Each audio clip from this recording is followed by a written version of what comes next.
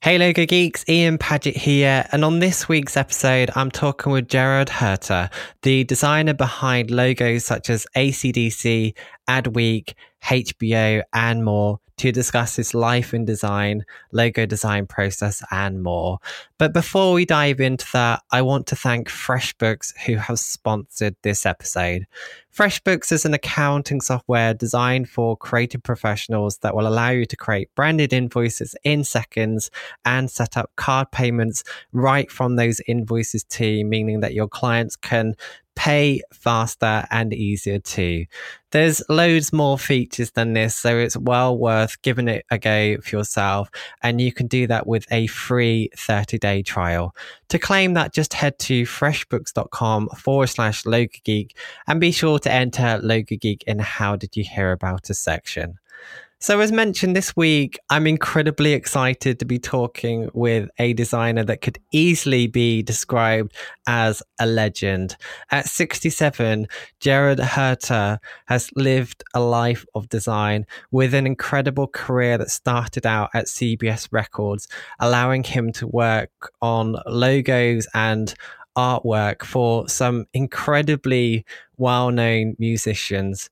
He then went on to work for himself, and that's when he worked on things like the AC/DC lightning bolt logo, as well as artwork for movie posters such as Star Trek 3.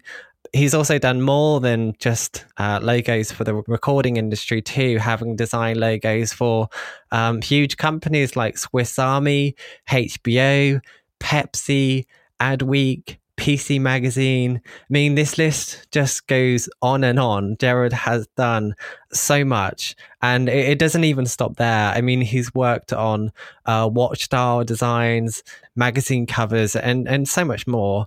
In this interview, we discuss a wide range of topics, from the approach to design when working at CBS Records, which was pre-computers, to how Gerard's able to work with big names, his approach to logo design projects, watch style design, logo design tips, and more. So enough talking about it. Let's get straight into this. Here is the interview with the amazing Gerard Huerta.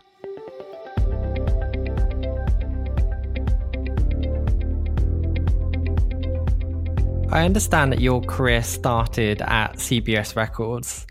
I know that was quite some time ago now for you, but how did you originally get into that position? Well, when I was at Art Center College of Design, I was an illustration major. And a curious thing happened. We were required to take lettering classes, and lettering was probably the most hated classes at Art Center. But I had just come off a summer of doing hand-lettered signs for a store with a chisel point marker.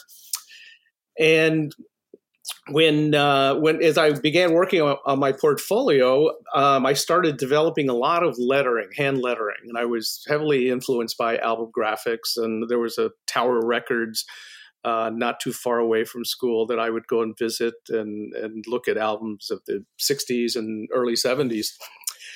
So when I went to New York, when I moved to New York, there were only about 5 places that I wanted to work starting out. And I went to all 5 of them, and nobody had any openings or any work. In fact, New York was going through this recession. They were going broke. It was probably one of the worst times to move to New York. But I did see John Berg at CBS, and he gave me some freelance work. So I did some freelance work. I still went around with my portfolio, got other work. And about 2 months later, I had a card printed up, kind of an oversized hand-lettered card. And I went back to all the people and gave them the card and went back to my apartment. And I got 2 job offers that day. One was to clean up typefaces at sort of a famous design studio, or be an album cover designer. So the decision was pretty easy for me. So, I was 22 years old. I was hired by John Berg to be an album cover designer. He liked the West Coast look of the work that I had done. And so that's kind of how it started.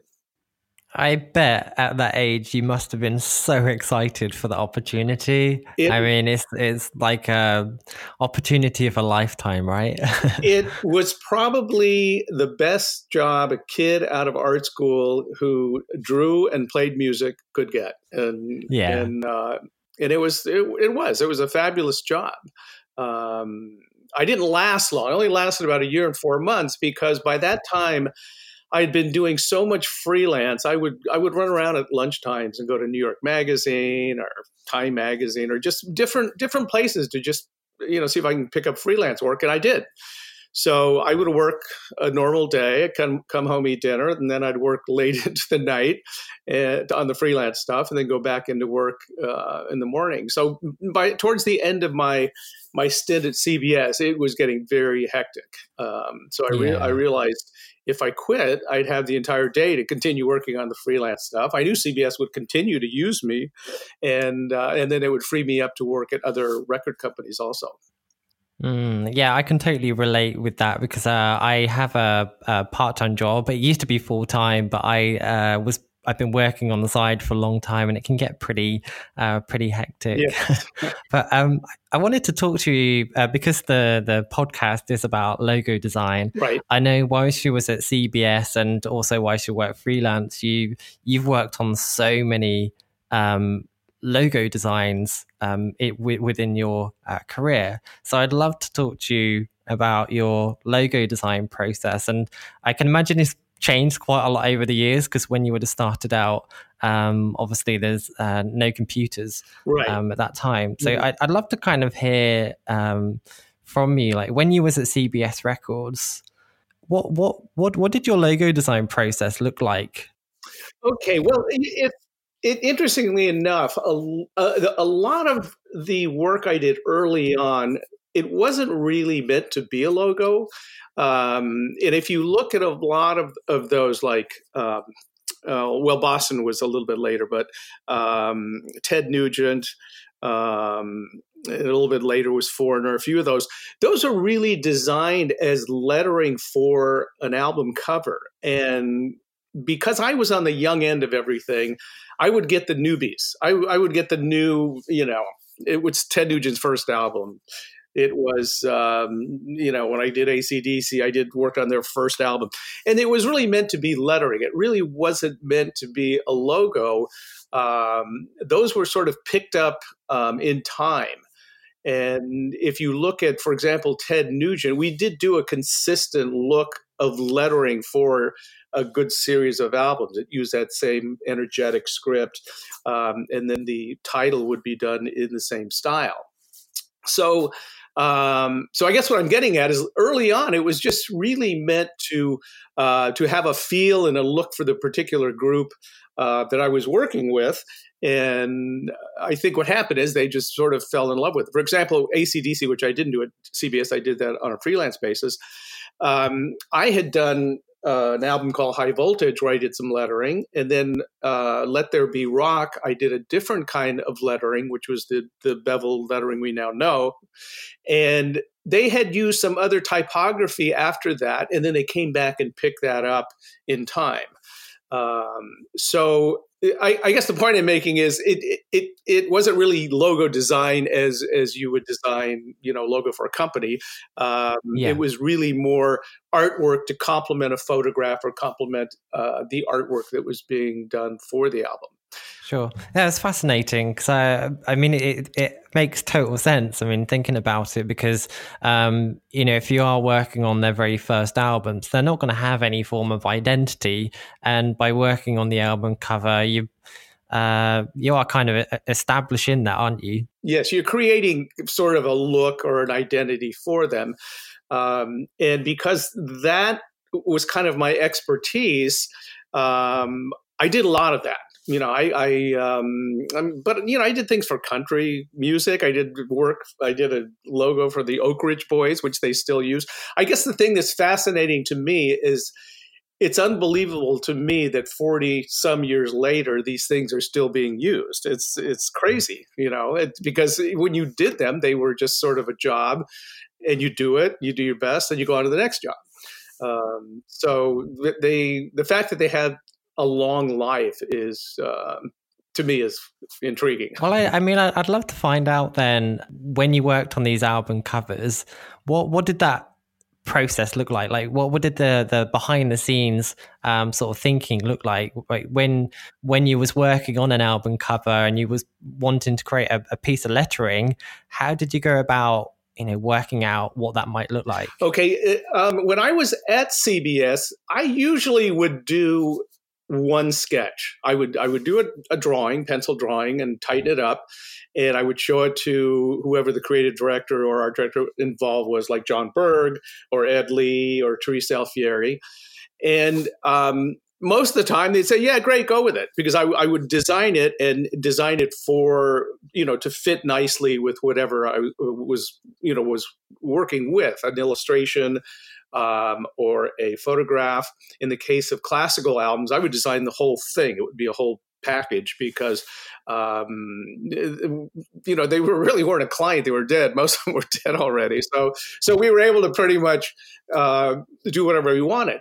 But generally, I would do one sketch, and they would approve it, and then I would do a very tight pencil, and then I would ink it. My job description didn't require me to do actual artwork, so a lot of the times John Berg would let me just take it home and do it, and charge a freelance fee to do it at home, to do that part of it, because it really wasn't part of what I was supposed to be doing. So that was nice. That was kind of an added benefit. When I left CBS and worked on things like Foreigner or Let There Be Rock or any of those things, generally I would do 3 sketches, 3 pencils, all different. And that way the art director had a choice and would pick one to go along. I'm sure somewhere in my files here in a box put away is probably 2 other AC/DC drawings that I had done to show Bob Deffrin, who was the art director then. And then one is chosen. You go back and ink it up, or in the case of color work, you would do the color, which would either be done with color film or cut color or airbrush. It was all, everything was done by hand. Everything was executed by hand, and that craft became a really important part of creating these things. One difference between the traditional way of doing things and the digital way of doing, and I'm talking specifically about lettering. The secret of being a good letterer back then is you had to have a good drawing. You had to be able to do smooth curves and decent curves, and you had to have even strokes. If you had consistent, capital letters, those strokes had to be consistent. If we jump over to the digital age, you still have to have a good drawing, but the computer will do the even strokes, and the computer will give you the smooth edges. So what I say is that you can have all the smooth edges and consistent strokes you want, but if you have a bad drawing, you're still going to have a bad piece of artwork. Yeah. So I guess what you're saying, things haven't changed that much. It's only the final technology to fully render stuff up. You still need to be good at drawing. You still need to be able to come up with ideas and stuff like that. So, well, let me say one thing about that. I love my Mac. I mean, there's no going back. There just isn't. And I don't think I could do it anyway. I kind of marvel at some of the old pieces I've done and look at them closely and go, I don't even know how I did this. I can't believe my hand was that steady and all of that. But the drawing part of it is still key. I still have a complete drawing set up here. The drawing does not go into the computer until, in my mind, the design or the artwork is 90% there, at least in my head. I mean, I may need 90% more time to complete it, but when it goes to the scanner, I know exactly what it's going to look like. So that's key. And I had a hard time making that jump from the analog way to the digital way, because it really upset me that I had to completely relearn how to execute artwork on a computer when I could do it so well manually. Um, but there was a period of time in the 90s when I was getting these computer generated logos and drawings from art directors asking me to fix them, to redraw them and re-ink them. And the writing was kind of on the wall at that point because everybody was going to digital, but the digital was coming through production. It was not coming through the design part of it or the creative people.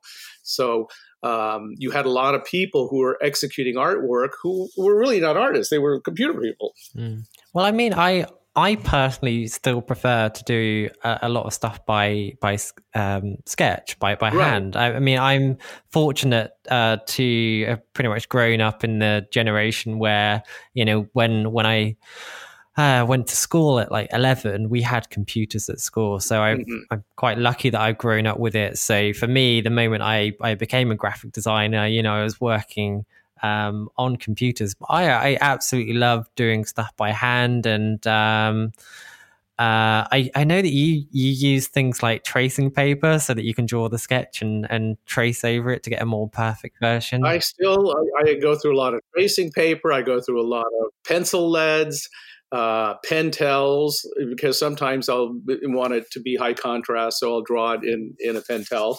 But I have a drawing for everything because that's where it starts. It always starts at the drawing board for me, and it's just the way I work. It's always been the way I work. I'm not able to look at a page, an 8.5 by 11 page in Illustrator, and begin drawing. It's too removed from my natural instinct to look at a piece of paper, move a pencil around, and I always had this sort of idea in my head that the sketch is in the paper. You just have to find it. You just got to find where to push the pencil to get it right. And that's always kind of the way I've thought about it. Yeah, and personally, I find I don't know what your drawings look like, but I tend to scribble when I'm sketching, when I'm thinking about things, and sometimes I make a mistake, and I notice something like, there's an idea in there that I didn't think of because I made that accident there. And you just can't replicate that looseness in a computer. And I see people jumping straight into Illustrator, and the work that they've done just looks so artificial because it doesn't have any of that thinking to it. And also when I have I've experimented with tracing paper just to just to try it out, because I've seen people use it, and I found it makes you develop the idea further and you explore it in a different way. But if you was to work on that further in a computer, it becomes too polished too early. So yeah, I even though technology's changed a lot, personally, I still think a lot of graphic designers should be working on paper at the beginning because there's a lot of benefits to it. And I don't know what you're like, but I spend a lot of my time looking at a screen, a good chunk of my day. So it's nice to get away from computer screens and spend some time on paper. Right. Well, I'm kind of the same way. I mean, there's less time spent at the drawing board than there is at the computer because so much of the work is execution heavy. And I can work from a fairly simple thumbnail now on the computer because I know what it's going to look like. In the old days, you had to have your final tissue nailed down exactly because all you needed to worry about or had to worry about is how that ink is going to flow and create a nice line or whatever you happen to be doing. Because that is gone, I can work on, use a much rougher sketch. But again, the process of drawing, of looking at a piece of paper, moving your hand around, drawing a certain letter and knowing another letter is going next to it and no different letter is ever going to be in that place. It allows you to be more creative and do more interesting lockups of letters. And that's why logos become developed that way for me. It's trying to find that little unique thing about it that that is interesting. I know you mentioned earlier that you've got all of these sketches and stuff filed away. You should put that into a book. I definitely love to see those. So, if you have any spare time, you should get it pulled together and put into a book. Yeah. There's companies out there that help create these books. So I'd love to see those. So Yeah, well, I have pulled a lot of the old record ones out because I was thinking about doing exactly what you said, which is printing them on a vellum or something, so they retain the same sort of sketch quality that you've done. And I do have a lot of drawings on Instagram. If you go to my Instagram page and go to my feed or my page, I have the original AC/DC sketch and Foreigner and Billy Joel Turnstiles and Boston, with Roger's tracing of the outline of the guitar. I had the drawing of the guitar there so I could register the pencil onto the illustration to cut the frisket.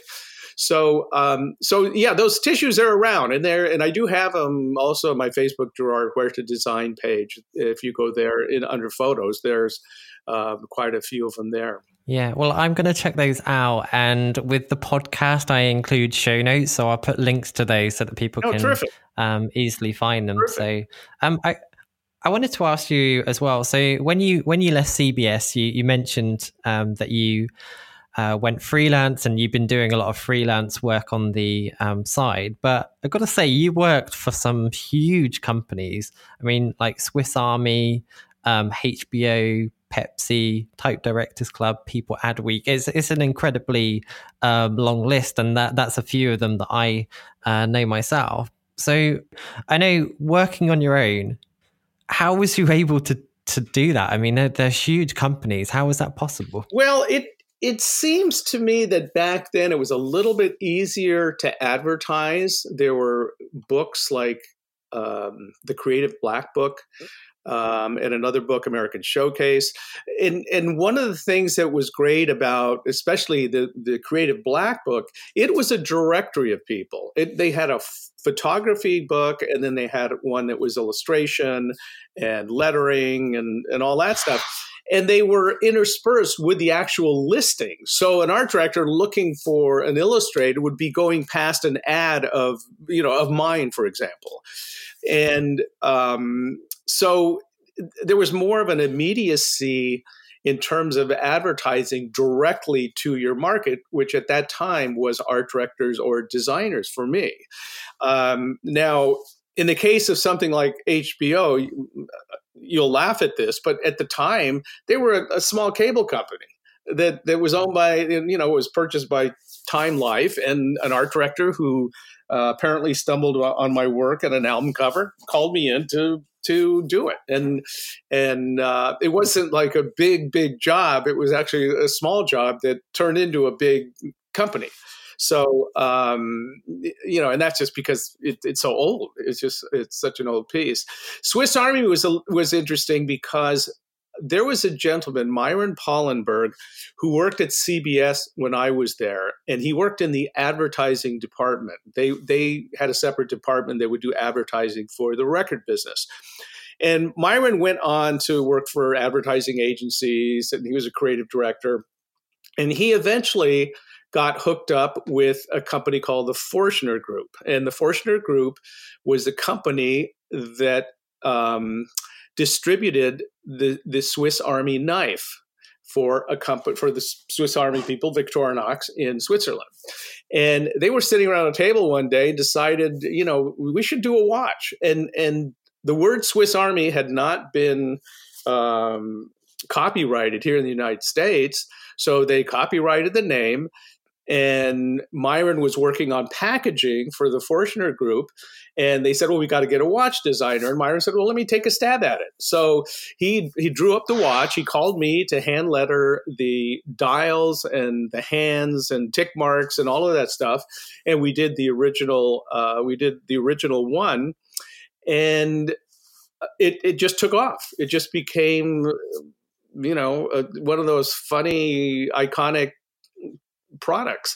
So I worked with them for about 14 years and did probably 75 dials, of which maybe 25 to 30 were actually implemented. Yeah, I've seen a few of those on your website. There were. It's so weird to see, because it's one of those things that you don't really think about, that somebody's sat down and worked out where all those different components should go. And I mean, it's pretty cool how you eventually got into it, because it sounded like they was potentially going to find a specialist, but you just happened to be in the right place at the right time to get the opportunity. And, well, that's pretty much the way my entire career has been. It just, you happen to be there. I happen to know Myron. Myron used me for lettering at CBS, so he said, "Well, let's do a dial together." And we found a lot of interesting things about working on watches, how you have to draw numbers so that the ink doesn't fill in, because the ink has a thickness and all these numbers are so tiny on it. So there's ways of drawing numbers where you exclude parts of the numbers. I call them notches. That when they get printed, those notches fill in, but they look sharper. If you didn't create a notch, then you would get a sort of a softer curve within an angle, and it wouldn't look as good. Another thing would be, because you have a 1 and the 2 on the right, and you have a 10 and 11 on the left, you have a lot more weight on the left-hand side. So you can't just line up the numbers and have them be accurate. You have to kind of visually move things around a little bit so that overall visually it looks good. And I remember sending these dial artwork to Switzerland, and some guy would sit there and he would move everything mechanically exactly where it was supposed to be, and it would come back. And I would say, no, don't move it. You got to put it back. Go follow my artwork, because it's a visual thing. It's optics, and you develop an eye for these things, and you look at it and you go, why isn't that look right? And so you address it and you fix it. So I learned a lot doing the watches. That was actually a kind of a great exercise for me. I just want to take a short break to thank FreshBooks, who has sponsored this season of the podcast. As creatives, we like to spend our time creating clever ideas that give value to our clients, but a lot of us spend way too much time running our business, doing things like creating invoices, chasing payments, and logging all of our expenses. And that's actually where FreshBooks can help. It's an accounting software designed specifically for creative professionals like you that's so easy to use. You'll save hours each week on all of the time-consuming admin that you're doing. And that means that you have more time to focus on designing logos and brand identities. Time-saving features in FreshBooks includes creating and sending branded invoices in about 30 seconds. You can set up credit card payments right from your invoices, meaning that your clients can pay faster. And when tax time rolls around, you'll also be able to export tidy reports for expenses, invoice details, and sales tax to make working with an accountant really simple. Right now, I'm offering listeners of the Logo Geek podcast a free 30-day trial of FreshBooks, no credit card required. Just head to freshbooks.com/LogoGeek and enter Logo Geek in the How Did You Hear About Us section. Now let's get back to the interview. Would you mind talking a little bit more about optics? Because I know you've done loads of typography in your career, and logos and different things, and all of it requires those optical corrections. And I see a lot of young graphic designers, well, a lot of graphic designers in general, they use grid systems and they put all their artwork together correctly. But as you know, like with that example of the watches, sometimes when you do that, something just doesn't look right. Yeah. So would you mind explaining more like how you would go about working optically rather than mathematically? Okay, well, the mathematical part of it exists, but in the end, your eye is going to tell you if there's something that doesn't look right. and then you have to fix it. A good example is I see the AC/DC lettering reproduced a lot. And when I design that, the top of those letters, the top of the A and the C are pointed, and the top of the D is flat. Well, those points need to exist beyond the horizontal line of the top of the D, because there's very little mass to the top of those letters. Yeah. So those letters actually exist bigger than the D. They're taller than the D, but they're optically done that way. So when you reproduce it, it looks like they're all the same size.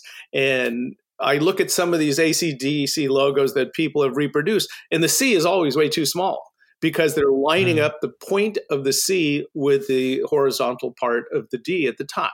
So the C visually looks smaller. That's a good example of addressing the optics of it. The math doesn't work in that case. It's the same way why on a capital E, you always put the crossbar slightly above center. And you do that so it'll look like it's centered. The same way with an H. The H is never mathematically centered as the crossbar because it'll look too low. It's just our eye tells us that it's not right. So you have to make an adjustment to that. So a lot of it is just looking at, you look at things, you turn things upside down. One of the tricks that I use all the time is you might space something and it looks good spaced, and then I'll turn it upside down and look at it. So I'm not looking at the letters, I'm just looking at the negative space between the letters, and then you can find that you might want to make adjustments, that a letter might look like it's a little too close or too far from another, which you don't notice when you're looking at the word. The other thing I think people tend to do is when they have two verticals, for example, a double L, they always jam them too close together, and they're not paying attention to the fact that if you have, two O's together, you've got a lot of negative space there at the top and bottom between those. So you have to, you have to work for the situation that you can't control. Another combination would be a capital R and a capital A. You get a lot of negative space when that happens because you have these two legs that come together. So the optic change would be to move the leg of the R slightly in so you can close up the spacing. I had done a masthead for Architectural Digest. And one of the things, again, when you hand letter something, is you can address those optics. The two R's are different and the two C's are different in that masthead. And the reason being is they exist in different worlds within the masthead. So you have to make an adjustment for that. And when you hand draw it, it's very easy to do. Yeah, thank you for that. I think for me, understanding oversheet, that for me was a total game changer. And it's funny, like when someone first pointed out to me, I think I made the mistake on my own logo, and I was speaking to someone that worked on a lot of type, and he told me, "Oh, you need to fix your A," and I'm like, "Huh?"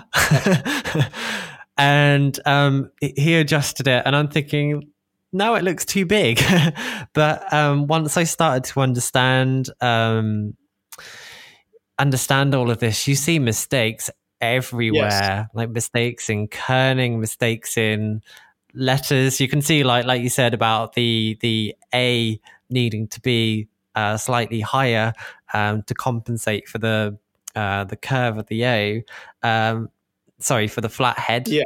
To compensate for that. And how you mentioned that people have changed that. You see that type of thing all over the place. And I think just understanding these minor optical tweaks that you need to do, for me, that leveled up all of my work. So I hope anyone listening to this that doesn't currently apply optical adjustments to any of their work, definitely do it. It will make a massive difference. And I think the best way to learn it is by studying letters. To open up a font create outlines, and then go in and study it because there's so many minor adjustments in typography. That's correct. And understand too that a lot of this I learned in a lettering one class from an old time lettering teacher, Mortimer Leach, and we would have to take a saying. I remember the sayings. One was the graphic arts, upper and lowercase, that we had to hand letter in Caslon with the lowercase about an inch high. And you had to do a tissue of it. He would come in and correct it, tell you where to close it up, where to open it up, where you didn't have enough weight. And then you would put a tissue over and you'd do it again. And you would do it again and do it again until you had everything right. You turn it over, you put graphite on the back, you trace it down onto a piece of 2-ply Strathmore Kid finish paper, and with a Gillette 150 pen point, you would go through and carefully ink the outline and then fill it in with a brush and then clean it up with white paint. Well, it didn't take very long after doing about 4 of those exercises where you learned a lot about just the optics of letters and the spacing of letters. And I don't think they teach that anymore. I don't think anybody is actually teaching people how to draw letters. And you might say, well, why do we need to learn to draw letters? We got all these alphabets and typefaces and things we can adjust. Well, you learn to draw letters so you learn how to see. That's really the key thing, is learning how to see things. Whether you ever letter again in your life doesn't matter. It's just now you can look at a set of typeface, and I'm sure you've said things in a typeface and go, boy, this is horrible. This is a horrible typeface, or the hinting's bad, or whatever. Those things, it's like anything else. You have all levels of work, good work down to bad work. And we just try to stay away from the bad work. Yeah. And I mean, since we're talking about letters, it's really strange. When I studied, like what I did is just as an experiment, I opened up, say, like a letter A, created outlines, and then I started drawing over it just to study it. And it's so bizarre because you look at letters every day, mm-hmm. but you kind of become become invisible because you don't see the individual letters. You see the words that they're saying, and it becomes an invisible tool. But going in and properly inspecting them, how they're put together, if you ever start creating your own letters, and I think, because this audience is logo designers, I think that's very likely that people will be modifying or creating their own set of letters. You can learn so much by just stopping and really looking. And I think you're right. You learn to see. I drive my friends crazy when I pointing something out that isn't quite right, and they're trying to work out what I'm talking about. Well, it's interesting because I have 3 boys, and none of them are really in my part of the business. I have one that's a videographer, one that's in internet business, and one that's he's in a marketing agency. But it's very funny, having grown up around me, it's amazing how much they know about what I'm talking about because they've been around it. They've just been around it their whole life. And in fact, my oldest, I mean, he can tell you any typeface. He can look at any typeface and know what it is. He's just sort of trained himself to do that. But I think it's been based on this knowledge that, all these typefaces, at some point, somebody had to sit down and design the letters, draw the letters, whether they ink them or later digitize them or whatever happened. I tend to look at everything as artwork because someone had to create it. It doesn't just show up. Very, very true. Now, I kind of want to, since the episode is about logo design, and we briefly covered this earlier when we spoke about your experience at CBS, but when you was working for yourself, you obviously worked on a lot more logo design work. I'm curious if your approach to logo design changed, and if it did, would you mind talking through how you worked from start to finish working on a project so that we can pick out some useful insights from you? Yeah, the change, I think the most important thing when I approach a job is the appropriateness of it. Is it fulfilling what it's supposed to be? And generally, I mean, I do work on a lot of different things. For some reason, in the last year, I've actually worked on 3 band logos, surprisingly enough. And it's just because there's a lot of guys doing 70s type stuff and they want a 70s type logo, and they call me. And generally what happens is I will give them 3 to 5 different drawings, and when I say drawings, they're usually comprehensive. They're done in the computer. I'll do my pencils, I'll scan those in, and then I'll put them in the computer and tighten them up. People have a hard time reading pencil drawings. They really don't have a good sense of that. So I'll spend the extra time to execute them. So I've got thousands and thousands of words I've drawn that were never used. One thing I like to say is I'm in a business of rejection, because I can do 10 sketches for a client and he's only going to pick one. So I have a 90% rejection rate, which is really true. But what's nice about it is you have a lot of these letters that you can go back and look at that might inspire you to design something based on, maybe a couple of letters that you've drawn that are custom and look interesting, and you can flesh it out into, something else. But generally, it's basically that. It's you show them 3 to 5. We get around to revisions, and then they pick one. You execute it. You do color studies, and then pretty much finish that up. You provide them with an Illustrator file and some high res JPEGs and just whatever files they need. But that's there's no real secret. That's pretty much the way it goes about. Mm-hmm. I'm curious to dig in a little bit more into like the way that you're thinking on these projects, because I know that you said I think you used the word appropriate. Yeah. How do you know what you're going to work on? Like, are you asking any questions to the client, or are you doing any kind of research, or is there anything that you're doing to try and understand what's right for them? Yeah, there's I had an interesting project. I'm not a golfer, but I had an interesting project to design a mark for a golf course in California. It's the Monterey Peninsula Country Club. And I was not that aware of anything golf. I just wasn't. And they put together for me a page of golf logos from golf courses, private clubs all over the world. And it was really interesting because I would have never gone in a direction like this.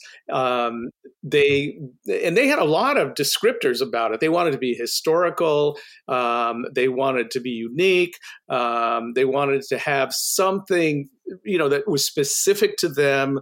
It kind of went on and on and on with all these descriptors, but golf logos, it's interesting because it's almost like when you see a group of golf logos, there is a traditional style to them. They really hearken to the past. It's very much like seeing, when you see college logos, shields, there's kind of usually a shield or something that colleges have, which automatically you see it and it's a school. It just has that feel. Well, golf logos are the same thing, and consequently, we went through many comprehensives to come up with the final piece that we came up with, and it was a really interesting exercise for me because it was an area I didn't know and didn't know of and was not aware of. If somebody says, here's a bank, let's do a bank logo. Well, you got a good sense of what that is, secure and all this stuff. But the golf thing was a very interesting project, probably one of the most interesting projects I've ever been on, just based on kind of what I had to go through to get from 1 to 100. Yeah. I've always found it interesting with logos because one thing that a lot of people speak about is that you want to differentiate from the Yes. crowd, but this appropriateness, if you're creating something that should be for a college, you don't want to tread too far out. Mm-hmm. You want people to be able to recognize it as a college. So I always find it fascinating that you need to try and understand what that sector looks like, and then try and do something different, but keep those Yes. characteristics with it in some way. Well, again, you're communicating something, so someone has to be able to look at it and understand what it is. Because I was not in that world, I didn't really kind of get it. It wasn't until I was well into it where I mean, we came up with what I think is a really nice mark, and they were very pleased with it. But it was interesting because it did have some history to it. And the history was that a sea serpent, what they called a sea serpent, washed up on the Monterey shore in 1925. Well, that happens to be the same year that the golf club started.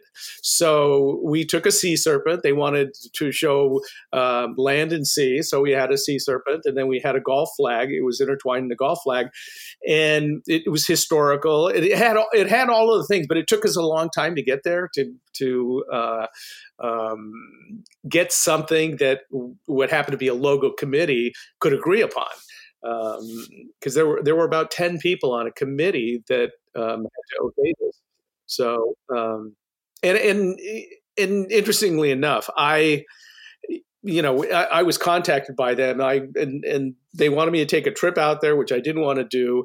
They were interviewing tons of designers for this. We're submitting work and doing Skype presentations, and I did my presentation. I didn't think it did well, and then they called me, and they had 4 people that they were trying to pick from, and then in the end they finally picked me.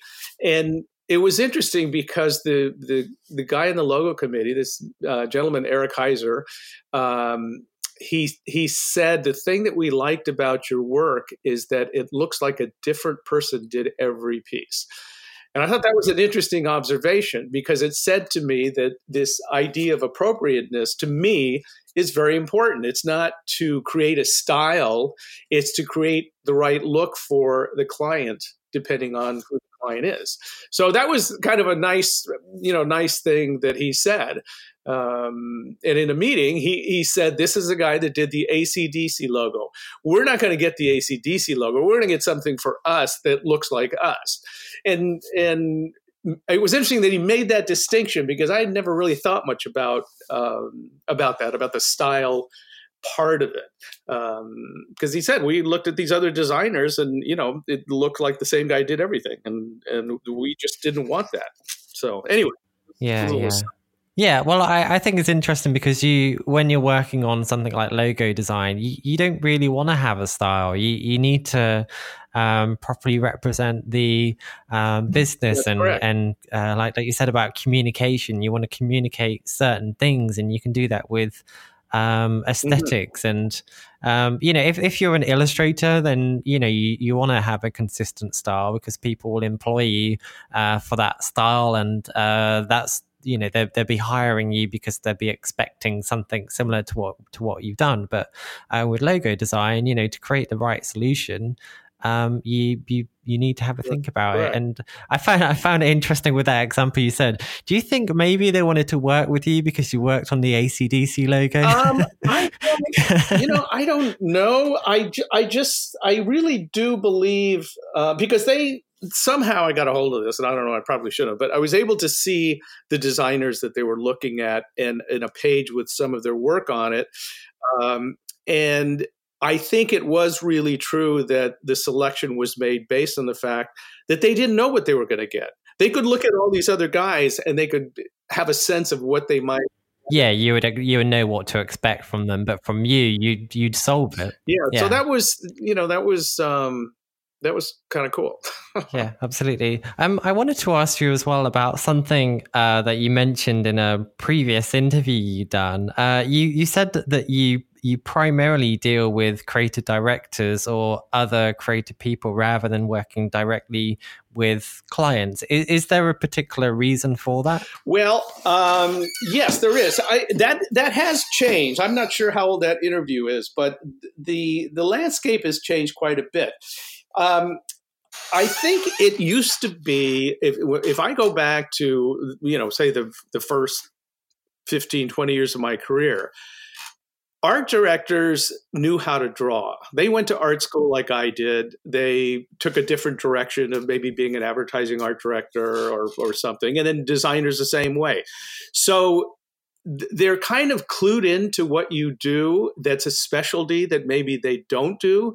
So for a long time, I was hired by designers to, well, actually, I still am, to draw and execute things. And it might be even something simple as an existing logo that is old and years ago was photostated so many times and it's rounded off and it's this and that. And what we're doing is refreshing it and redrawing it.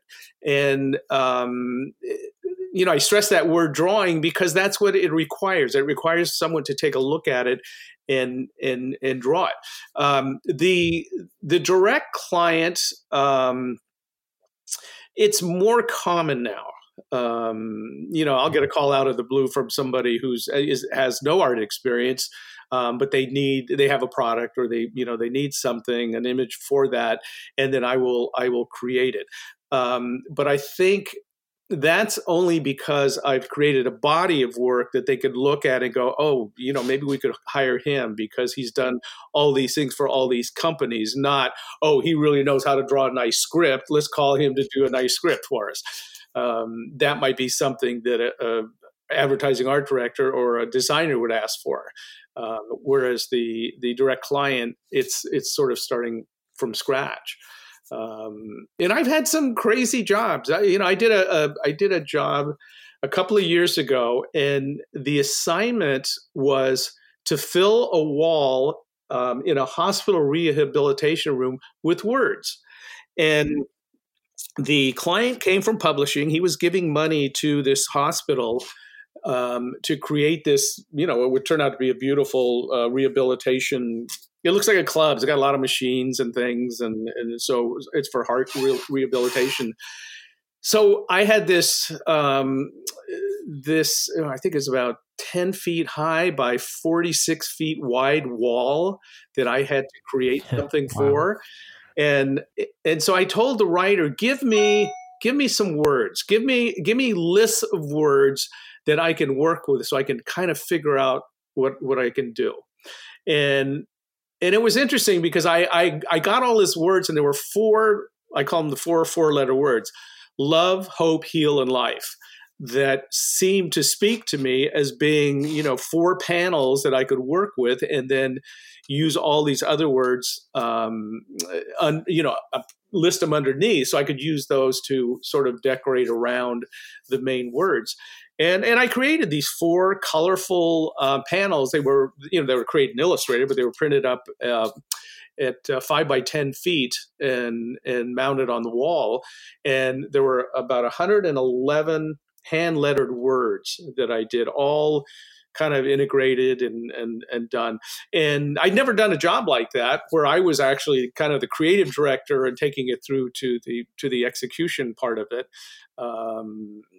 So that was kind of a unique thing to me, and I'm very proud of it. I sort of call it my Sistine Chapel because it was about a 3-month project of doing nothing but drawing words for this piece. So I can send you some pictures if you'd like to see. Yeah, I'd love to see that. I can include those in the show notes as well for anyone listening that might want to check it out. But it sounds like a massive piece, and I'm sure there was a lot of work that went into that. So I'd absolutely love to see that. So if you can ping something over afterwards, I'll email them to you as we speak. Yeah, fantastic.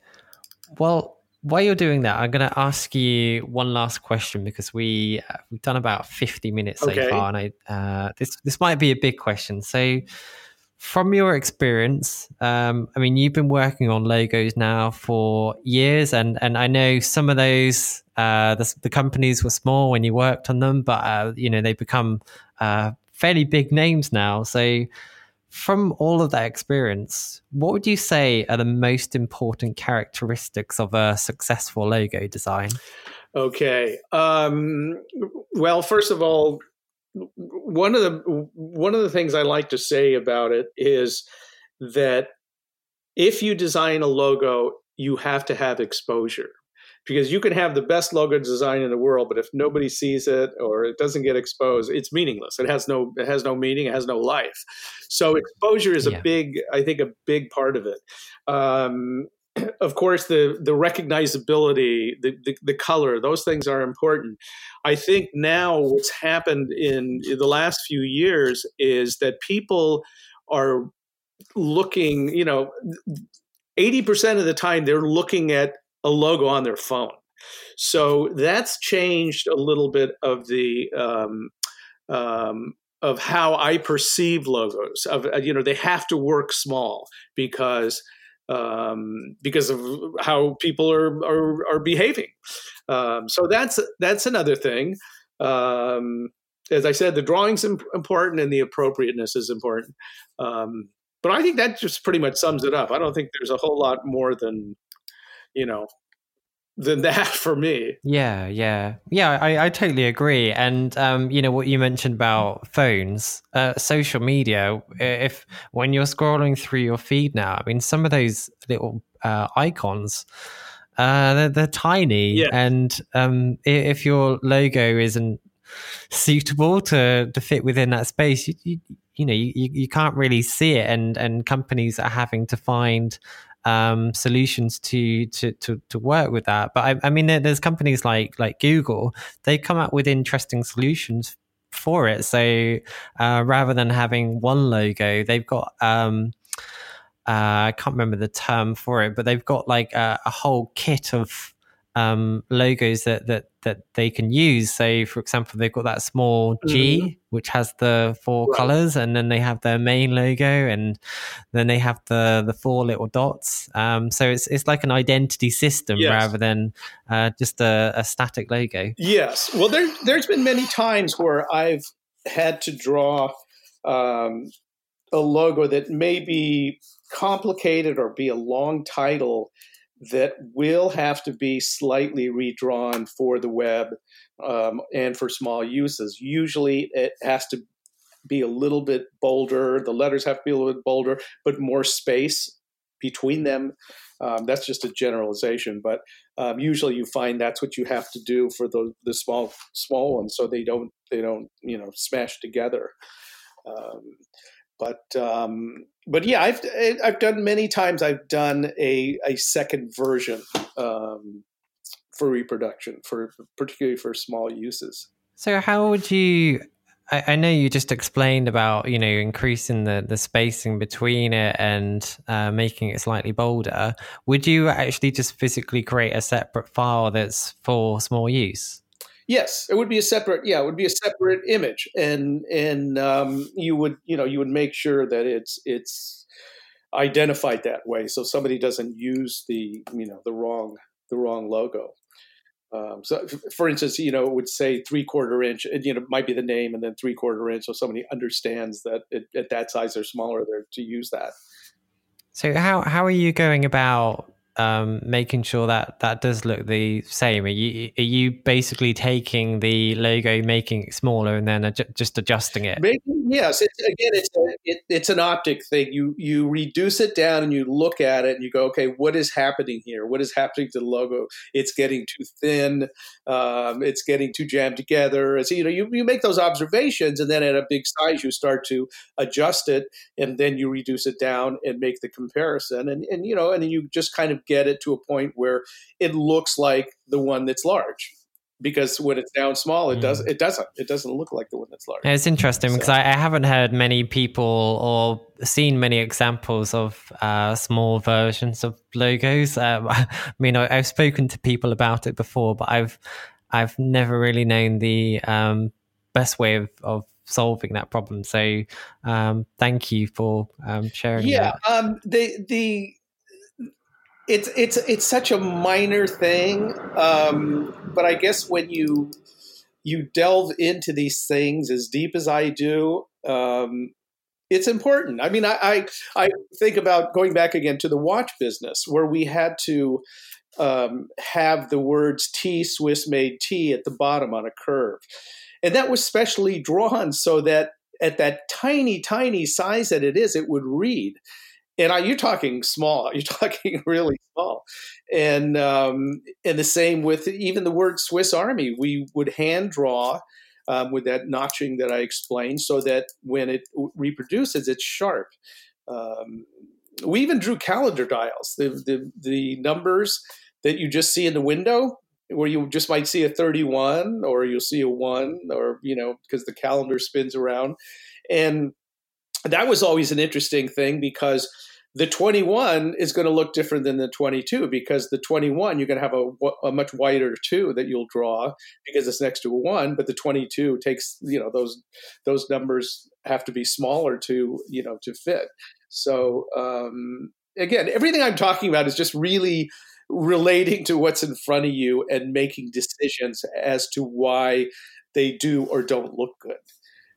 Yeah, well, I think you really stressed the importance of looking at everything optically. I know I'm doing it with a project at the moment where if you can imagine this U shape, but there's a top part, the upper part of it bridges in together, so it creates a droplet within the middle of the U.